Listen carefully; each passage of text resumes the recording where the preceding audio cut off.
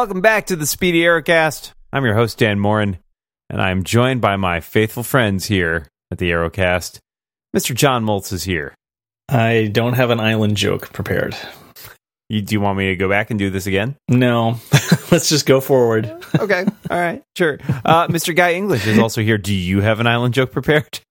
I've actually got a few paragraphs with follow-up and island material. Do you have some opening statements? I've got a lot of material. Yeah. First, congrats to all the winners of our t-shirt contest. The t-shirts are in the mail. Be sure to wait at home until that package arrives. Take days off work if you need to. Go for it. Second, a hero of mine sent this directly to us. He shot an arrow right through my window into the head of my Eric Trump bust that I have on my mantelpiece. And the note read this: "Our fight is never over, not even after we're dead. Because unlike them, we care about everyone who will still be here when we're gone." So to have her sent that, thank you. I'm sure our readers will all agree with that, and you're my hero. I think that sounds like maybe Laurel wrote it. Yeah. Doesn't sound like anybody I know. Not familiar at all. No, anyway, whatever. Okay, yeah, okay. Sure. Fire up the telexes and warm up the printers, because we got a show to do. Yeah, well, everybody can flip the page at home and read along with us here. Right. So we're here to talk about, it's not quite a two-parter, but, there's a theme running through this. We're here to talk about episode 9 of Season 1, which is titled Year's End, and episode 10 of Season 1, which is titled Burned. And these are they bracket the winter hiatus of the first season. Yeah. So episode 9 sort of ends right before Christmas. And the beginning bookend. Yes. Mm-hmm. Yeah. They're bookends. They end books. But the opposite bookends. Yeah. No, they're bookends on different shelves. In the middle, you have like a babushka doll or something, like some kind of like a monkey stroking its chin, cast out of iron, sitting between two sets of books. I'm glad it's his chin. This got weird. This metaphor, yeah, right. This metaphor has taken on a life of its own. Anyway. So let's kick it off by talking about Year's End, which, as the title suggests, takes place around the end of the year, specifically Christmas. Would somebody who wants to do a recap today? Sure. I've got some notes, but I got some nice. I got tight. I mean, inspired by Lisa last week. I have not overly long long All right. I want to see if you can pull it off. For us, they're not as short as they're not Flashcast. Let's pay respect to Lisa, who showed up and just proved us to be idiots. Showed us how it's done. Yeah, exactly. God, exactly. Man, so amateur hour. Anyway, right. Fumble through it. Okay. Well, it's a work in progress. This whole show is a work in progress.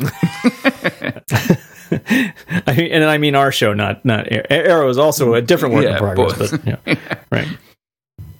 Okay, so an archer kills Adam Hunt in a motel room, or hotel room, but it's not Oliver. Dun, dun, dun. Merry Christmas, everyone. The Queens have a dinner party, and Malcolm happens to be there, and they crack wise about the Arrow name. Felicity figures out that the Hood is targeting the people on the list, and Oliver needs an arrow to figure out who the archer is, so he sends Quentin a cell phone, as you do. Oliver's throwing a Christmas party. There's no possible way this ends badly. The archer kills another guy, and Lance won't frame him as the commissioner requests. Won't frame the Hood as the commissioner requests. So the commissioner takes him off the case, and Lance calls the Hood to give him the arrow. And Oliver takes it to Felicity to find out where it came from. She uses some fine products by Microsoft in order to find out. And then Oliver checks out the place where the arrows were delivered to, and it turns out it's a trap. A bomb goes off, but he's okay. The party is going very Queen. and by that I mean everybody is expressing their emotions poorly before the archer takes some hostages, and Ollie's got to run. So he rescues the hostages and squares off against the archer, and he gets stuck full of arrows before he's able to stab the archer and manage to make his getaway. Then he ends up in the hospital and gets visited by his family to make it the merriest Christmas ever. The archer, meanwhile, returns to his lair and exposes himself as none other than Malcolm Merlin. Walter, meanwhile, gets kidnapped, and Moira knows about it. Turns out she's trying to protect him, but, still kind of weird.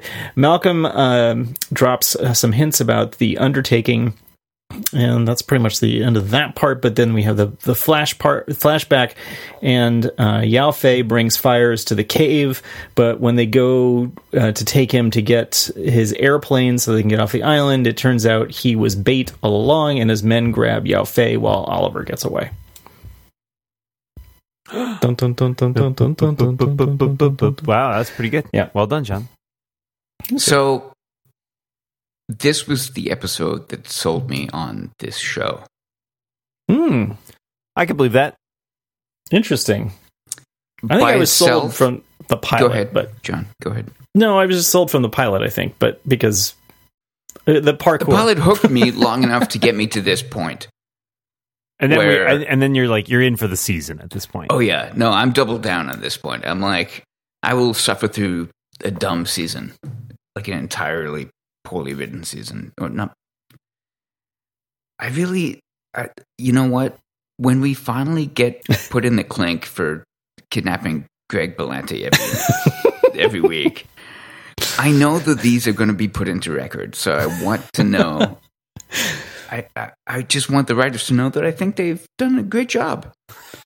Yeah, we're going to go to jail. That's fine. Sure. You guys should know that we appreciate the work you've done. For many reasons other than kidnapping Greg Berlanti. Oh, yeah. Oh, man. We are on a crime spree that, you guys couldn't even believe. But that's how we can afford the equipment to do this podcast. It's true. None of us are any longer billionaires, so. No. Well, not on paper. Definitely not. I kind of like billionaire. I kind of like billionaire Ollie. Just. Yeah, me too.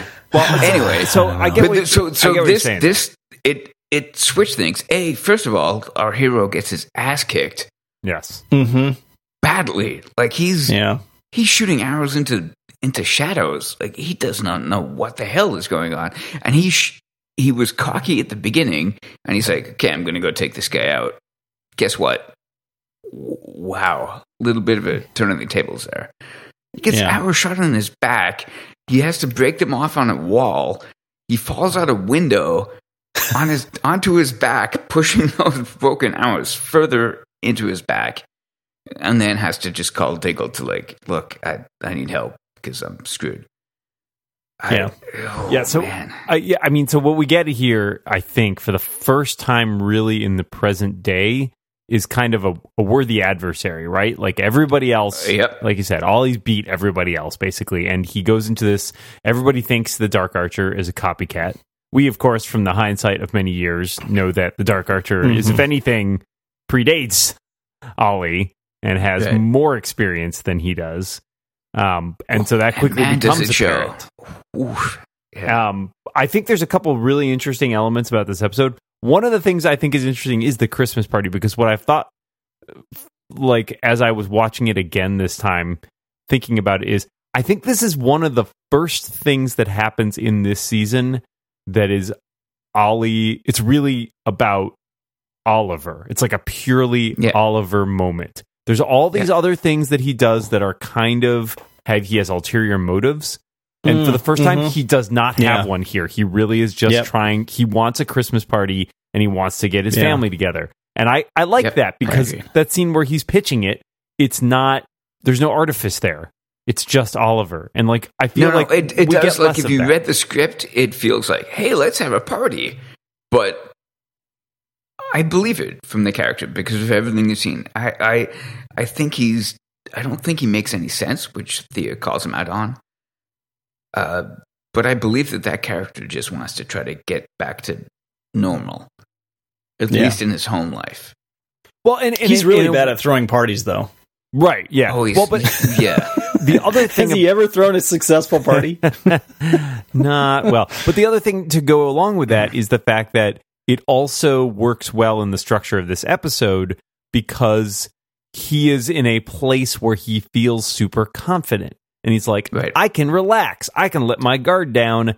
I can do this thing that is, maybe indulgent and is about me. And that goes... The party itself doesn't necessarily go horribly awry, but it turns out that he's overconfident, and he, in some ways he gets taught a lesson for that.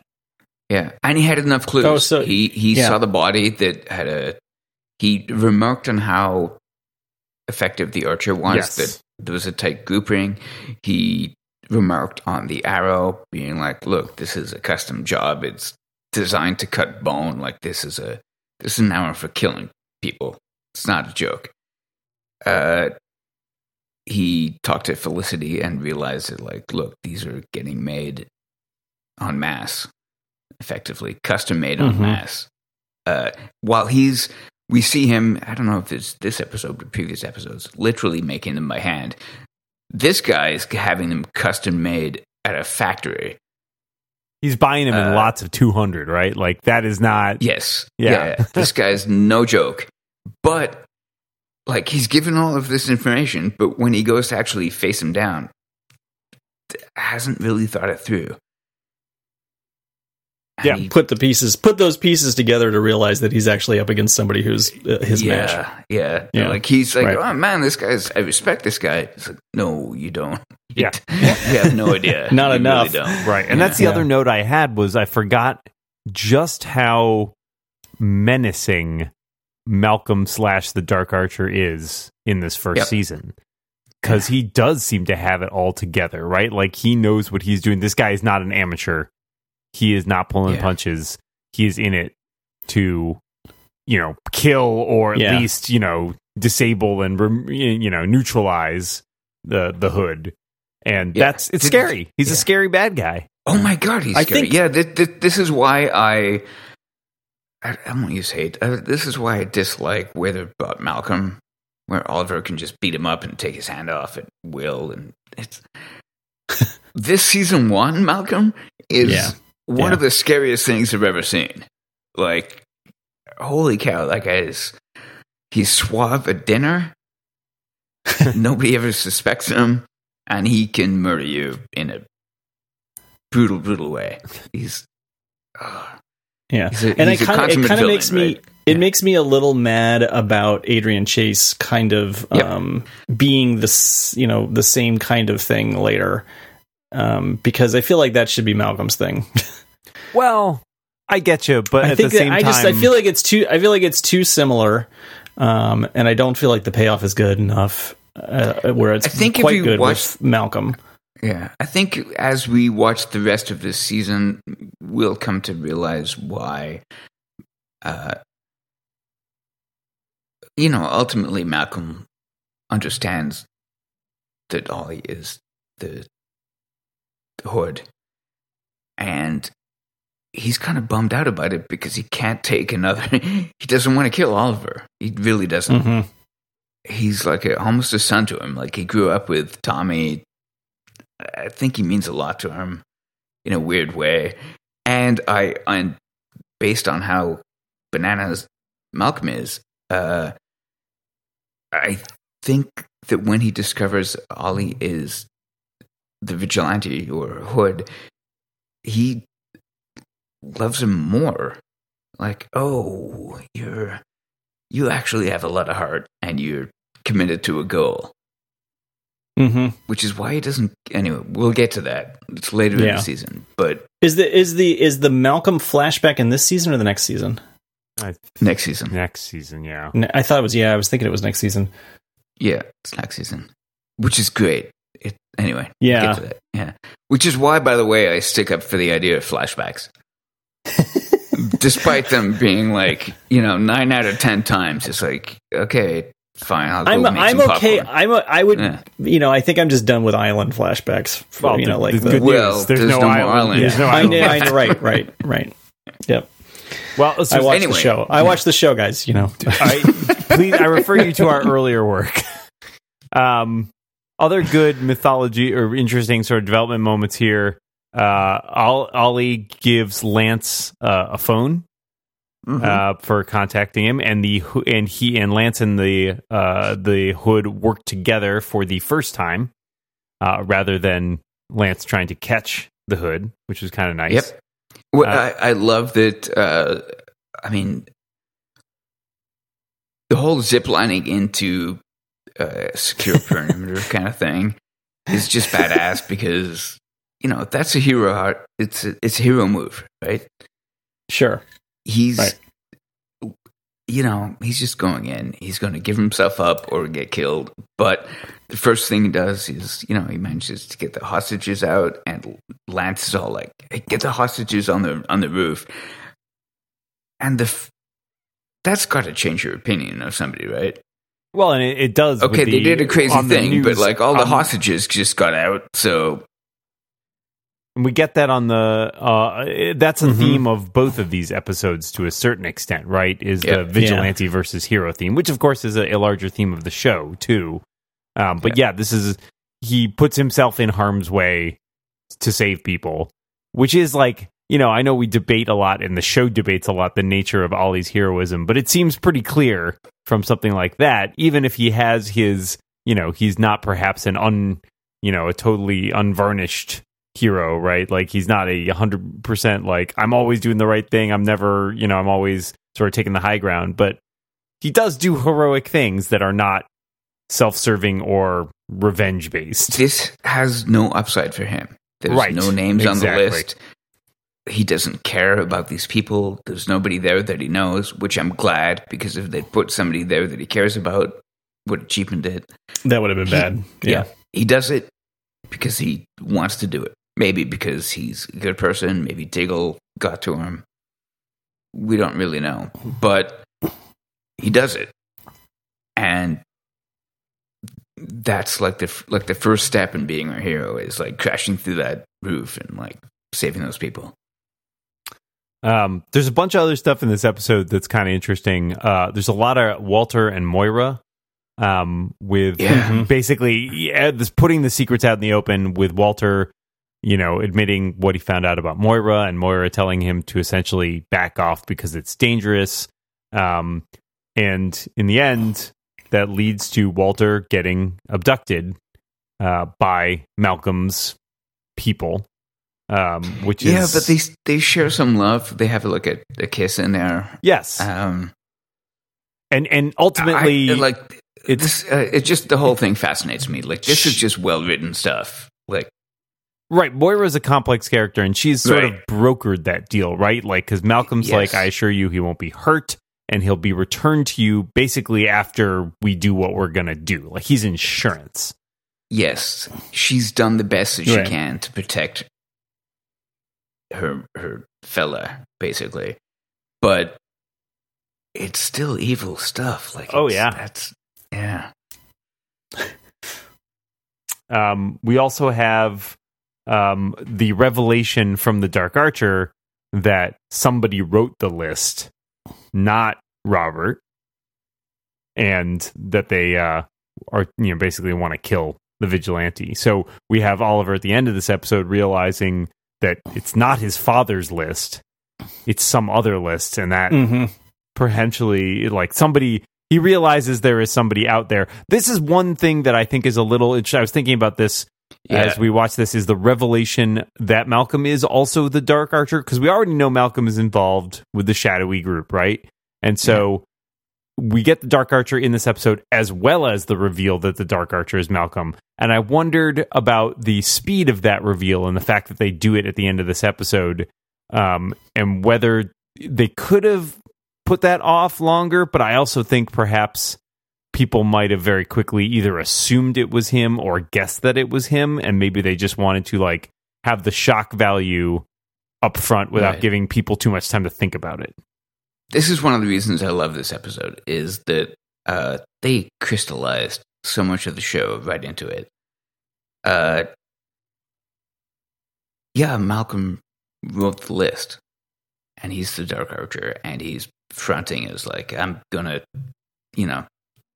he's fronting as a henchman. Right. But he's actually the mastermind at the same time. I believe it. I don't see the value of delaying it. Like, this is a put your cards on the table episode, right? Yeah. Yeah. Well, and it's the one right before like the Christmas break, so they need to do a. They need to get you to come back a month later. They needed to blow your mind.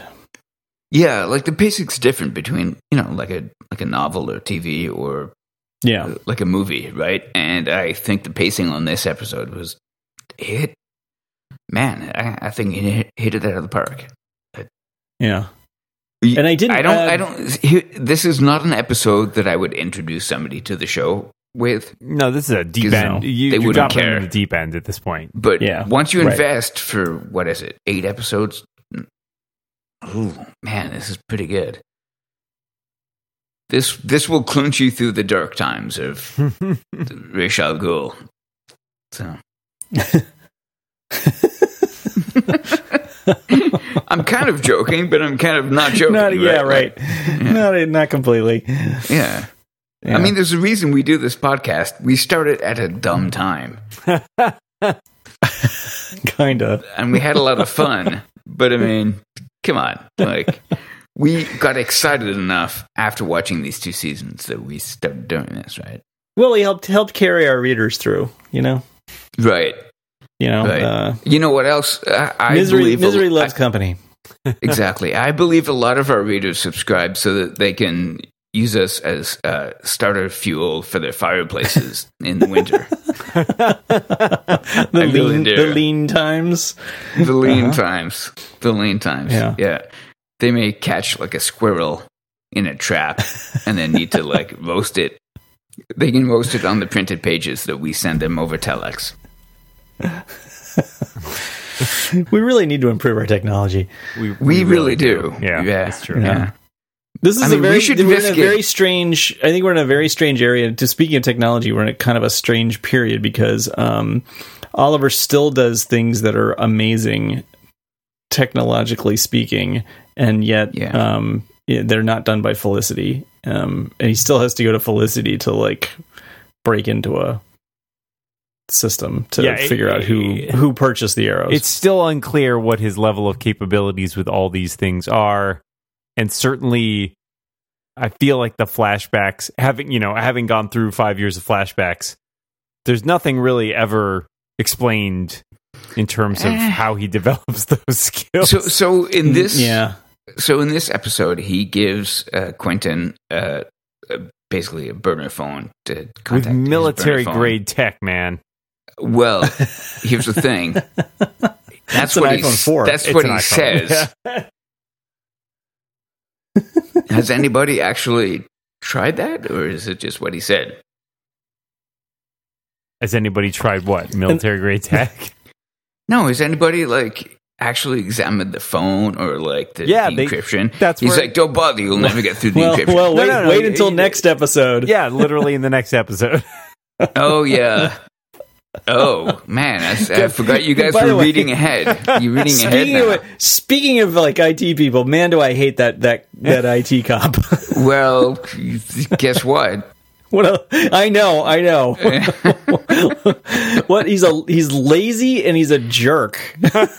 Yeah, that he's a total IT guy. I was gonna say I've met a lot of IT guys, but like, geez, that guy's gotta go. So there's a couple other things I like in this episode. There's some good writing in this episode, and this is as most of the major stories in season 1.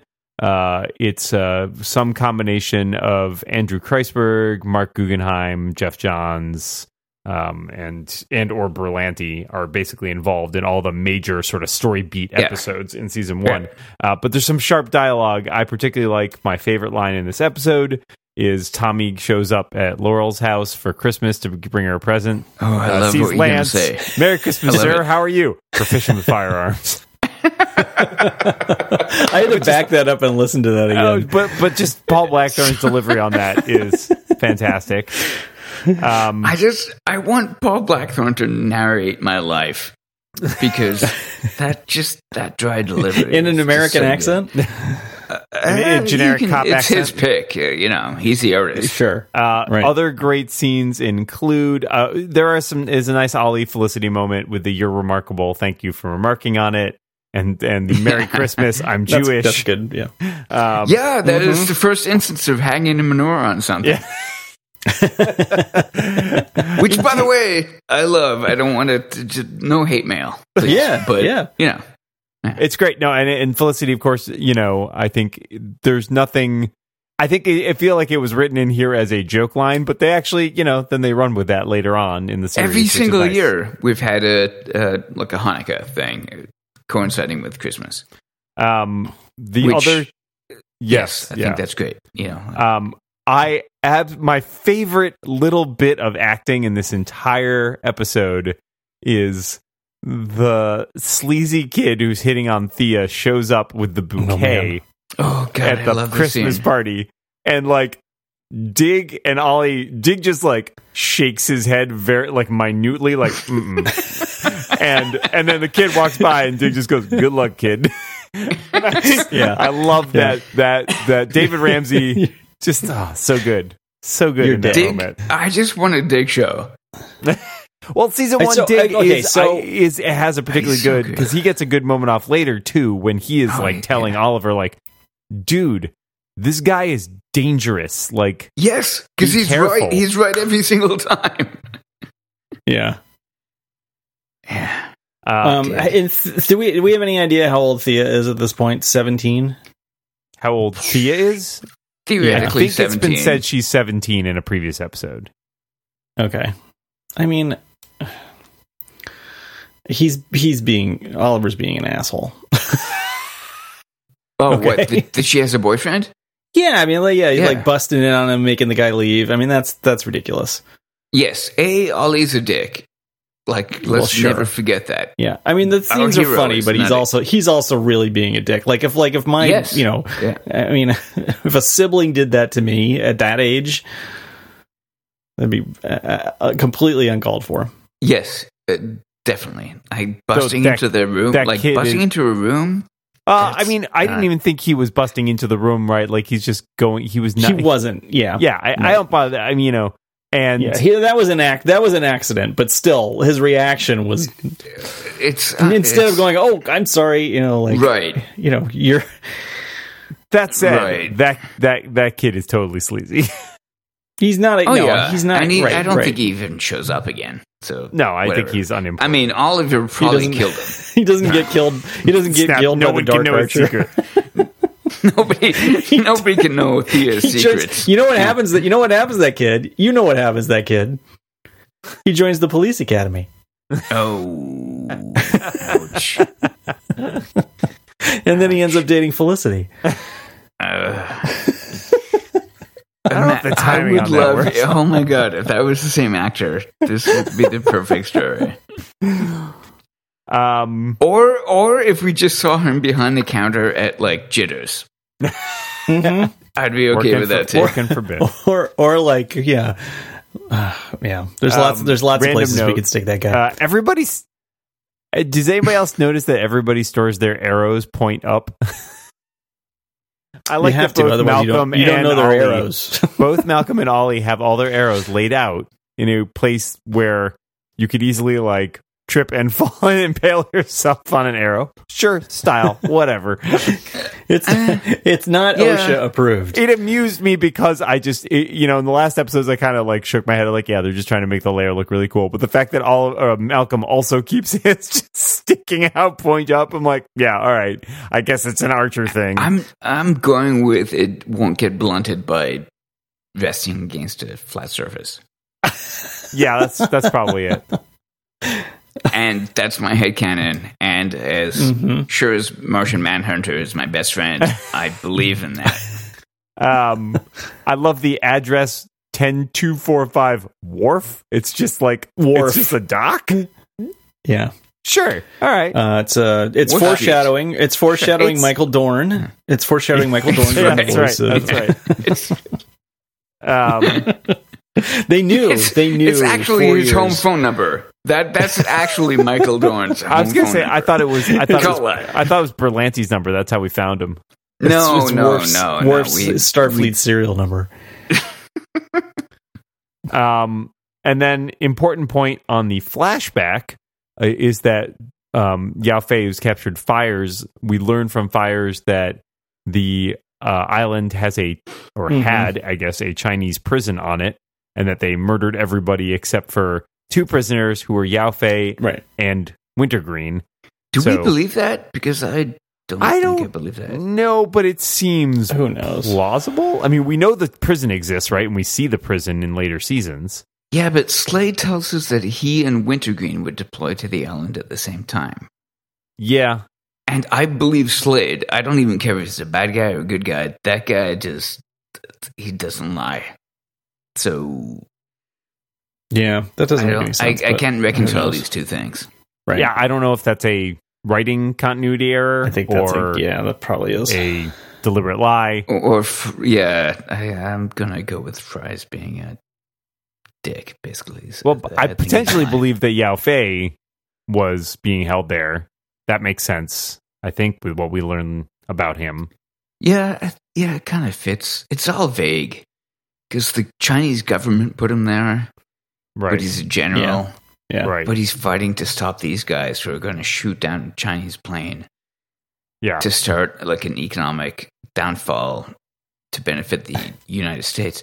Yet, we learn in season 4 or 5 the reason... Oh, no, it's from Amanda Waller. So, season 3, 4? One of those. The reason they were targeting that plane was on her orders, and it was to take out China White. China White. Which makes no sense because we see Oliver capture her like 8 times during the season. Like, you don't need to blow up a friggin' plane to capture... I think you may be overthinking this show now. I think it's possible. I think you're right. Nah, it's probably fine. Okay, I'm going to have to undo the twine, take down the map on the wall. Right. All the faces are coming off. Let's move on to the second half of the season. Yeah. All right. So let's move on to season 1, episode 10, which is Burned. I'm sorry. Wait, is it Burned? It's Burned. I thought it was called Boring. Oh, Burn. Oh, that's the burn. Burn. There's the burn. That's the burn. That's the real burn right there. It was okay. It's fine. Okay, but, the A plot of this is not great. The B plot, which is actually more interesting, is about basically Oliver getting back on the horse, right? Like, that's what makes this episode that's the whole interesting. thing. That's the vehicle. Yeah. The A plot is a recycled Batman villain, Firefly. Mm-hmm. And essentially, although I will say, in a great incarnation, it's fine. It's fine. I honestly feel like he's a firefighter. I like the costume design. I like having him in the creepy firefighter uniform. It reminded me of some of the Doctor Who episodes with the guy in the creepy spacesuit. Yeah. I mean, it reminded me most of all of oh man, Mulch, you're gonna have to help me here. Movie 90s. Keep going. Fire. Backdraft? Backblast? Backdraft. Yes. Thank you. Backdraft, yeah. I love that Mulch, but Dan had it, but it's like, Dan, we just disregard you. I've never seen Backdraft, but I have a comprehensive knowledge of movies I haven't seen, so there you go. You haven't seen it? It's a good movie. You should watch it. I missed a lot of movies. Yeah. Mulch, you've seen it though, right? I've seen it. Yeah, I don't know that I would call it. Okay. I mean, it's an all right movie. I mean, isn't that Ron Howard? I think it is. Yeah, it is. Yeah. Could be. It's a pretty good movie. You're young Han Solo director. Indeed. All right. Just to go into the weeds a little more. I'll do a quick recap of this episode. Fire. Fight. Win. Yeah. A firefighter dies, murdered during a fire. Basically, it turns out that is the brother of Laurel's friend, and she thinks that he was murdered, so the Hood gets involved. Laurel takes the phone from Lance, calls the Hood, tells him, I think this guy was murdered. Oliver doesn't really want to get into it. He's been kind of laying low. It's been 6 weeks since his fight with the Dark Archer. Walter's still missing. Oliver basically looks into it because it's Laurel, but kind of wants to just give it to the police. Ultimately, it turns out that the firefighter is a member of a firefighting unit who was presumed dead in a fire, but basically his friends left him behind, so he's getting revenge by killing all of them. Meanwhile, Oliver, basically is trying to get back on the vigilante horse. Diggs trying to give him pep talks and tell him that the Dark Archer got into his head. There's a C plot with Moira. Basically, they want her to be the CEO since Walter's been missing so long, but she's really depressed. So eventually Thea kind of gives her a talking to, and she decides to become the Queen Consolidated CEO for the moment. Lance and Laurel have a bit of a back and forth about this phone that's that belongs to the vigilante, and in the end, Lance lets Laurel keep it, but not before bugging it so he can track down the vigilante. There's a fundraiser too that's a big party, but basically exists as a set piece to have the Firefly show up and try to kill a bunch of people, and Oliver gets his mojo back and stops him.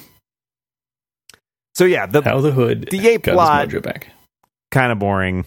It's not terrible, but it's very villain of the week. It's monster of the week. Yeah. Yep.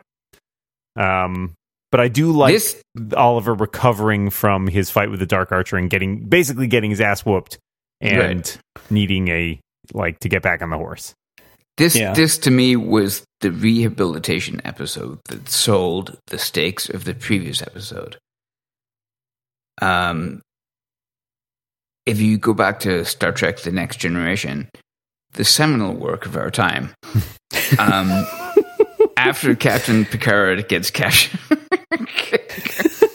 Come on, just go with me on that. He's not wrong.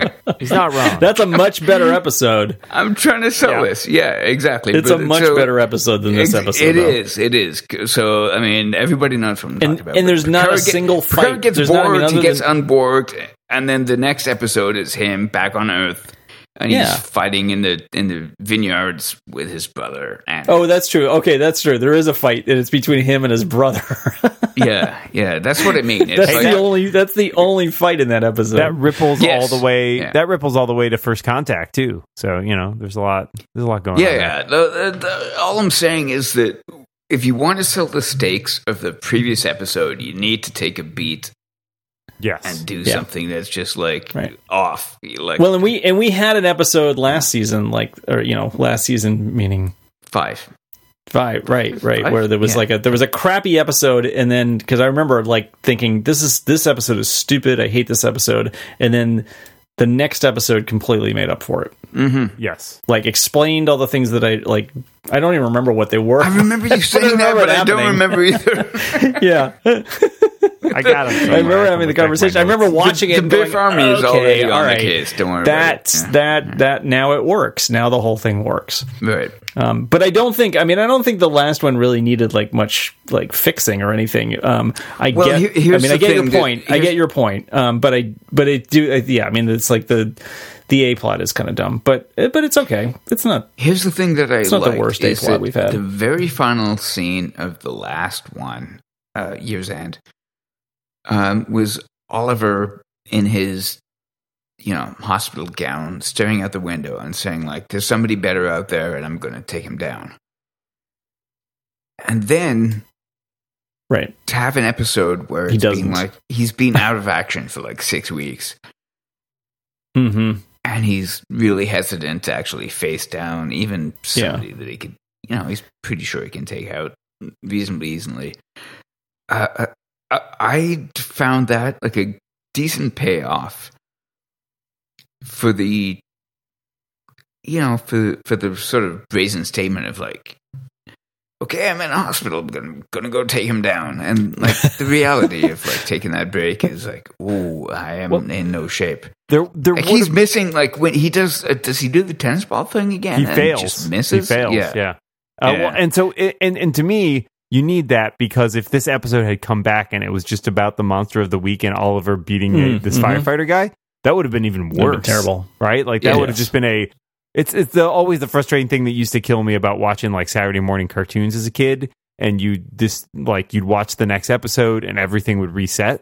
You're like, there are no consequences, there are no stakes, nothing. And when I started to discover shows and stories that were actually serialized where that had, an effect, that was what, made me fall in love with that as a medium, was like, oh my God, these long stories that unfold over the course of like a season. And so this episode works because Oliver is, he's had time to recover physically, but he's not recovering mentally, as Dig points out. Like you let the guy get inside your head, and you don't want to even get involved in this. And he even gets his butt handed to him by Firefly kind of briefly there at the end, right? Like, or in the middle. Yeah.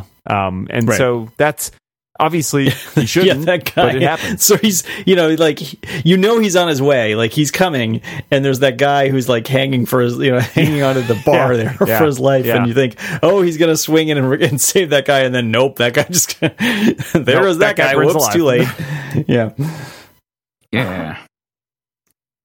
Anyway, and that's why this show doesn't have any like running gags or, any kind of continuity at all between each other, because we want to keep it directed and fresh towards each episode.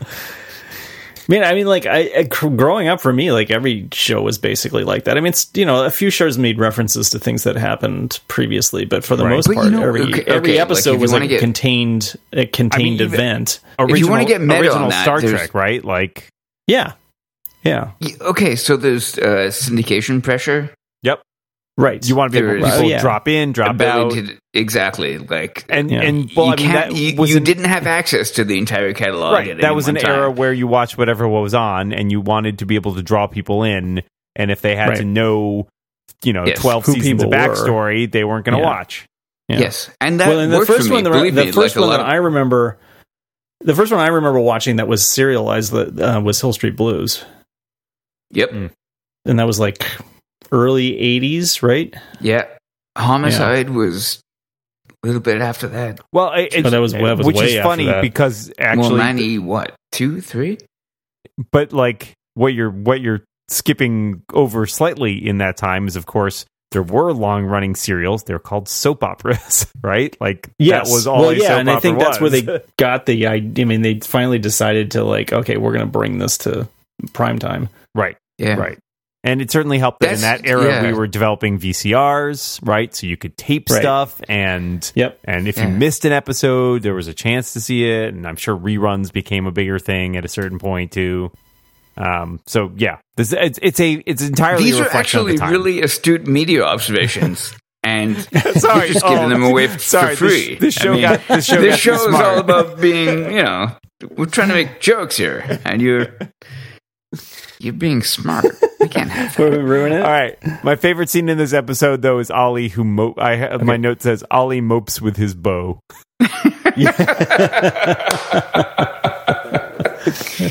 Okay, we get another 20 minutes of Hill Street Blues was 81. Dude.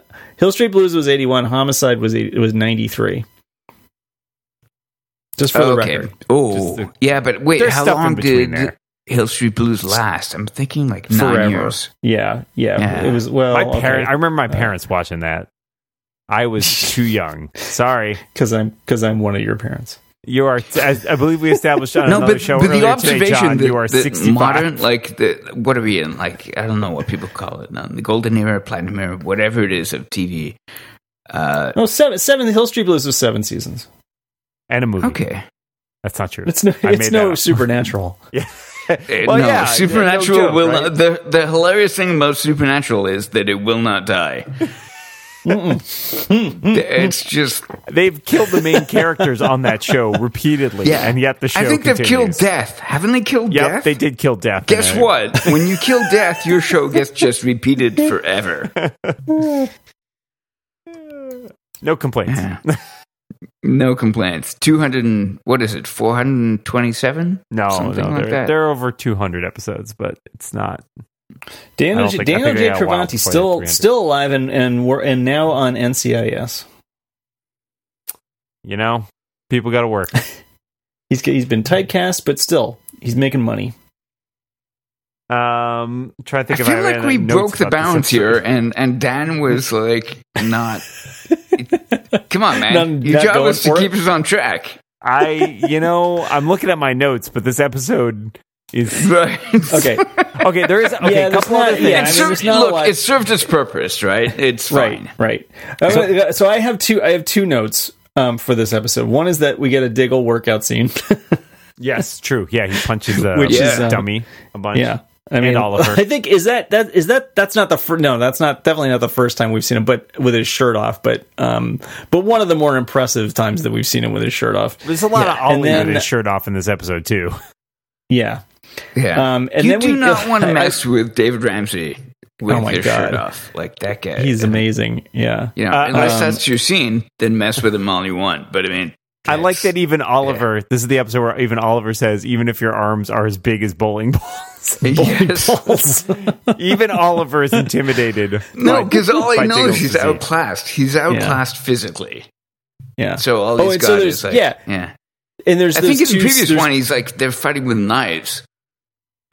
Which is a classic Ollie Dick move. Like, hey, let me change. Right. Right. Like leading up to shooting Flash in the back with some arrows. Flash deserves it. Stupid Barry. I think this is. Anyway, sorry. Wait, I've cut you off like 4 times now, John. Yeah. So there's two, and then there's two like people who get in other people's faces scenes. So there's the one where Diggle gets in Oliver's face and gets the best of him for a second, and then doesn't get the best of him, and then Thea gets in Moira's face, and both of those things. Turn them around and I think help make them realize that they're being idiots. Yeah. I think that's what this episode's for. Despite hating the flashback stuff, where the flashback just happens to exactly relate to what's going on in the present day. I feel like that works okay. Yeah.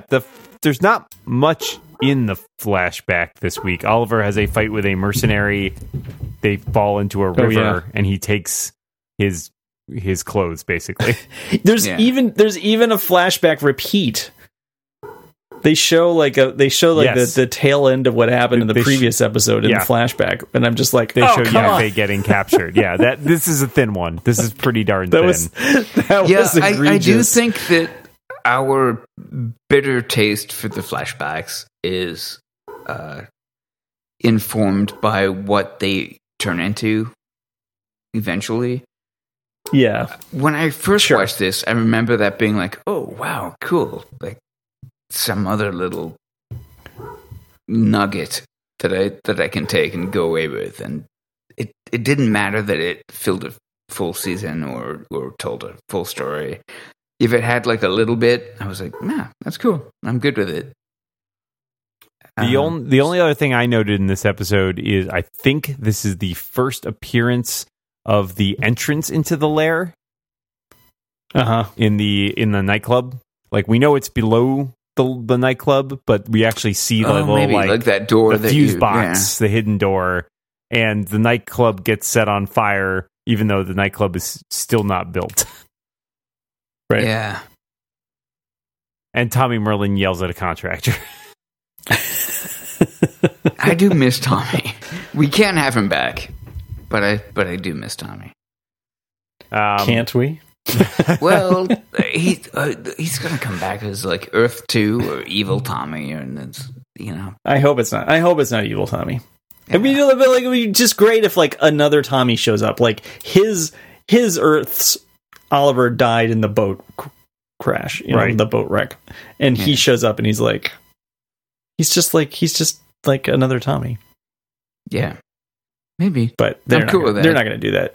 But we've got like next season. Wait, can we talk about this? Sure. Well, should we save it for the very end for the people who want to tune out after? Save the spoiler talk for the very end. Is there anything else that you would like to say about this episode? I have one more thing to say, and that is that that sometimes I feel like the queens are aliens who know nothing about family and are flailing around like trying to, because that scene where Moira says like they want you to come to the company and like, I need to be with my family right now. It's like, you're sitting in your pajamas in your bed all day. And I'm like, what exactly do you think you're doing? And just like, yeah. You might as well get up off your ass, because that's what your family wants you to do. Yeah, right. Well, that reminded me of the watching previous soap operas on TV. My weird note about the previous episode, which started towards the beginning when there's that dinner party with Malcolm, is that Oliver comes in and is like, "Oh, Thea, you're all dressed up." And she's like, "Yeah, we've got a fancy dinner party going on here." And Oliver's like, "Don't mind if I do," and sits down at the table. Right. And then, you know, like, it's fine. But, like, it was one of those, it's a slightly awkward transition in retrospect where he's just like, "Oh, hey, I showed up. I'm in the neighborhood. Oh, can I like, pull up a chair and have some dinner, your fancy dinner?" Sure, why not? You're wearing a suit. It's cool. We're all wearing suits because we're very wealthy. Yeah, but like the commissioner of police is there. It's clearly a fancy dinner party. Like, I don't know. Have you been watching the same show I have? Because that is... I'm making my nitpicks where I can find them, Guy. I love you, brother, but I mean, come on, dude. I just found it hilarious. I find it hilarious. I agree with Dan. Oh, good. It's 2 against 1. Yeah. That's perfect. That's how we solve everything on this show. Pretty much. Yeah. I also agree with you, Guy. Well, we've solved nothing this week. Once again. We created new problems, because that's usually the anything else left to comment about this, or can we delve into go ahead. Wait. Oh. We gotta play the game. Oh, okay. Hit it. Set it up. Is it just me to make all the running gags work? Do you guys want to do any work on almost this? Almost 100%. You make the running gags work. I keep the show on the rails. John is nobody knows what I do. Free floating agent of chaos. Well, he took notes. He did take notes this week. Yeah. So, I'm going to give them both biffs. I both biffs really because both biffs. Yeah. I mean, the second one is not the A plot is not great, but the B and C plots are good. All right. And you know, I mean, I think it's crucial to see Oliver in that sort of recovery mode. That's a toughie, because my inclination was to say a Biff and an Alex, but I think the second one rises, you know, if not quite to Biffdom, it's not as low as Alexdom. We need it's a Billy. Plus, it's a Billy Bland. Alex is a terrible character. It's a Detective Malone. I'm not sure if that's better. Yeah, I showed that I'm not either. Was murdered I'm not either. Time. And so, for the sake of supporting the scientifically proven system, 2 biffs. Okay, all right. Okay, so I guess if people don't want to hear us talk a little bit about what we've seen in season 6, which is not very much, and what we know about it, tune out now. No harm, no foul. We won't even make any jokes. Speak for yourself. Yeah, really. You're not the boss of me. Wow. So this past week was Comic-Con, and as is traditional for Comic-Con, there was a trailer for season 6, as well as some casting news and other interviews and little tidbits dropped here and there. Guy, was there something in particular you wanted to bring up?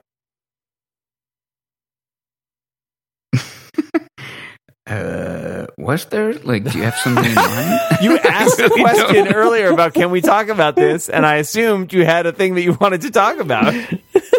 I did at the time. I was on a roll. Now I'm like, you caught me flat-footed. I will say my favorite. Flat-footed. I'm glad we segregated the crowd. I tried to help the readers. I tried to help the readers who want to rip this part off the bottom of the sheet. It's fine. So I will tell my favorite story so far about season. Laurel's coming back. Yeah, we knew that. Yeah, that's pretty obvious. I think we talked about that in our season 5 episodes. Yeah, but I didn't want to, bring that up. Right. I have no idea how she interacts with the rest of the team. Well, it's Black Siren. Black Siren comes back. It's not. Yeah, but she's a season regular. She is a regular, yes. Which is not like, that's interesting. Like a Jenna Wei sort of situation. She's not a recurring villain, but she seems to have some sort of, relationship with the team, perhaps, but is not Laurel, So that is a question. And so we got, help me out, Michael Emerson? Michael Emerson. My favorite bit about that is, so I was watching an interview with the cast on one of the TeeVee sites I read, where they bring the cast in to their little studio during Comic-Con and they talk to them. And the interviewer is like, "Oh yeah, I heard you cast Michael Emerson." And Stephen Amell kind of like perks up, is like, "Wait, what?" And everyone's like, "Yeah, we got Michael Emerson." And Stephen Amell's like, "Are you effing with me? Like, I have to go." And he just freaks out because apparently, and Emily Bett Rickards is like, "Oh yeah, I thought I was the last person to know," but apparently Stephen Amell discovers that they've cast him as a villain during this interview, which is hilarious. That's great. Okay, that's pretty awesome. Yeah. So, Michael Emerson has been on Lost. I think most pertinent to this show, he was on Person of Interest as a sort of Uber hacker kind of guy. Yeah, I don't know if that's a guilty pleasure show or what. But I did love it. I did love it. I really did. Yeah, I heard it got even just really interesting, but I haven't sat down to watch it all. You should. You would like it. I think you'd like it. Here's the thing. Renee Ritchie turned me onto that show, and he turned me onto Arrow. So there's similar superhero-y things. Yeah, and there's definitely weak episodes. There's definitely weak episodes. There's like some weak plot points and stuff. I mean, it's not perfect, but it's much like these shows. It's much like the Arrow, the Berlanti. Yeah. Shut up, Greg. Universe. He's on vacation, you jerk. Why would you do that? Look, totally unrelated. Well, not totally. This is all going to be read into sometimes you're out driving around and you see Greg Berlanti in a restaurant. And you just got to take him prisoner. You got to take him with you. Yeah. Especially with his growing Stockholm syndrome. He probably couldn't help but follow you out because, I will say my summer binging has been a show I really enjoyed from the early 2000s, which is a family drama called Everwood, and it's a Greg Berlanti show. In fact, it was the first Greg Berlanti show I ever watched, and a bunch of I've been looking at the credits as it goes and noticed a bunch of people who worked on that are also working on Arrow. So clearly, there's some continuity in Berlanti's writing staff over the years. So I think that been an interesting one in seeing how that developed. Because he started writing family dramas and eventually transitioned to superheroes. Which is why it starts out sort of as a family drama. Yeah, exactly. And I think he's got good chops for that. So, it kind of works. Yeah. And you know what? This first season is pretty good so far. Yeah, I kind of think maybe they need to get back into the family drama business. I don't disagree. Yeah. This is pretty good that TV. Is kind of the setup for next season, right? I mean, Oliver's got a kid now that he's probably largely responsible for, at least for a little while. Right. So there's definitely going to be some family drama. Let's season 6 be its own thing for now. But season 1... Aren't we talking about season? That's what we were doing. Do I need to stop the disclaimer and be like, all right, you can tune back in if you wanted to avoid the season 6 stuff. Oh my God! I'm so confused. We're like the family working on trapeze without a net, and you guys will just drop somebody at random. Maybe give me a little catch. Come on. That's what the net's for. There's the no 1995 movie with Sandra Bullock. How about a little bit of yes and? No, don't have any of that. Thanks, guys. Anyway. Season 1 is fascinating because it's a very different show than where we got to. I don't know how they get back from season 6 to season 1. I don't know. Yeah, I don't. Well, Ollie being a dad is, and Mel is on record as saying that Ollie is a shit dad. Which, guess what? Ollie's pretty shit at anything having to do with any other people. Which is funny because that is exactly to the word how I saw Stephen Amell describe it. Oh, you saw him? Oh, you were there? No. You've seen. I haven't seen the video. He's in my den. He's right next to Greg. Don't. It's not a hostage. It couldn't possibly be a hostage situation. Jesus Christ. No. I saw Stephen Amell talking in interviews about how. Yeah, I am a hostage. Parkour your roof and beat the crap out of you. I am a hostage in Stephen Amell's apartment right now. Is how this is working. Yeah. I saw in an interview he talked about Oliver is having to deal with being a dad, and he is a shitty dad.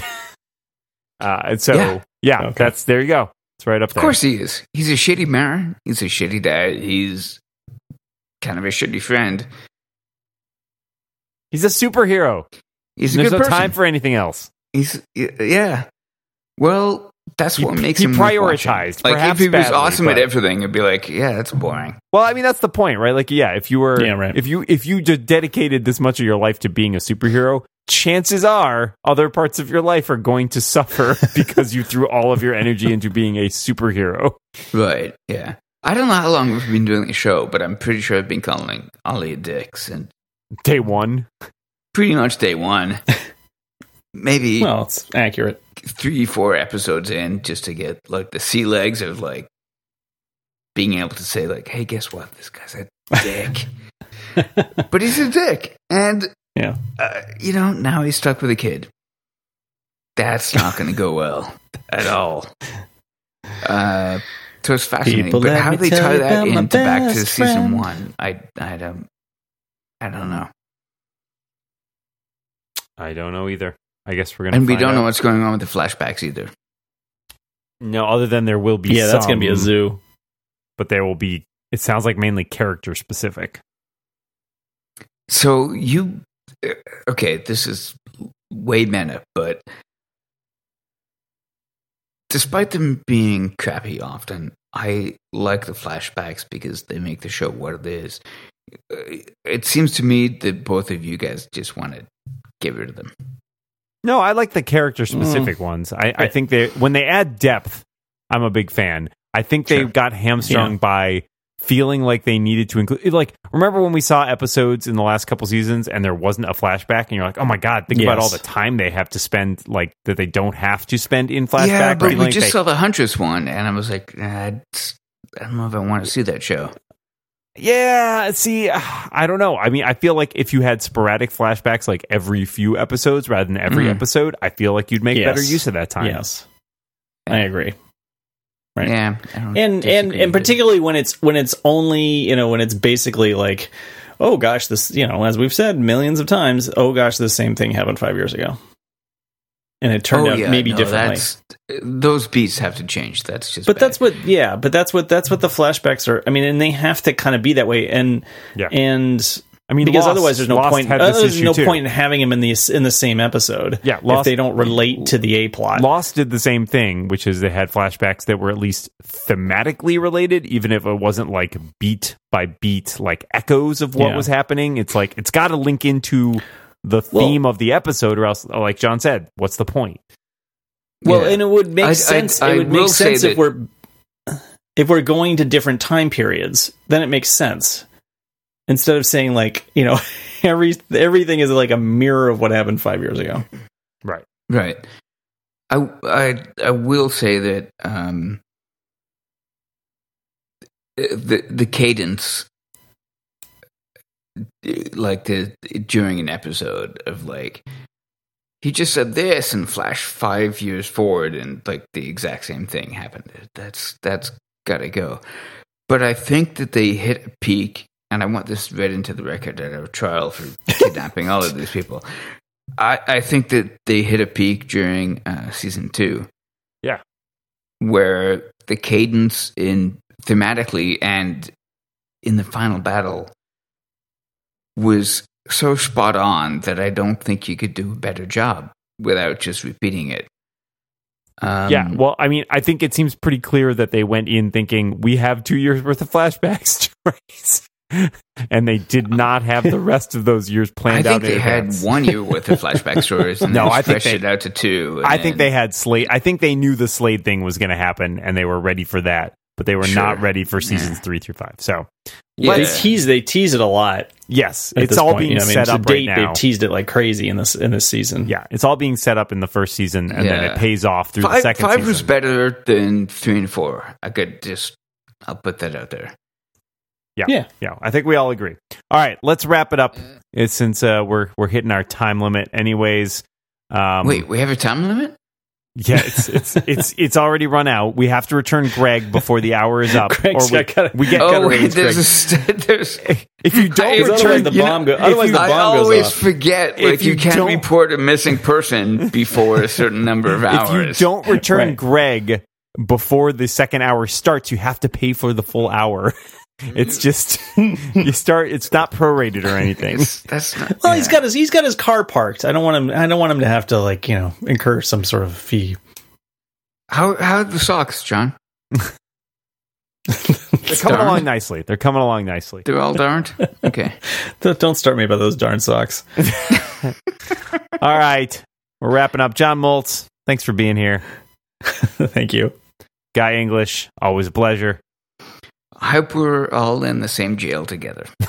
We're all on Leanne U together. It's totally fine. All on Leanne U. Yeah. Dear readers, thank you. You can come by and visit our jail cells anytime. But until then, we'll see you next time.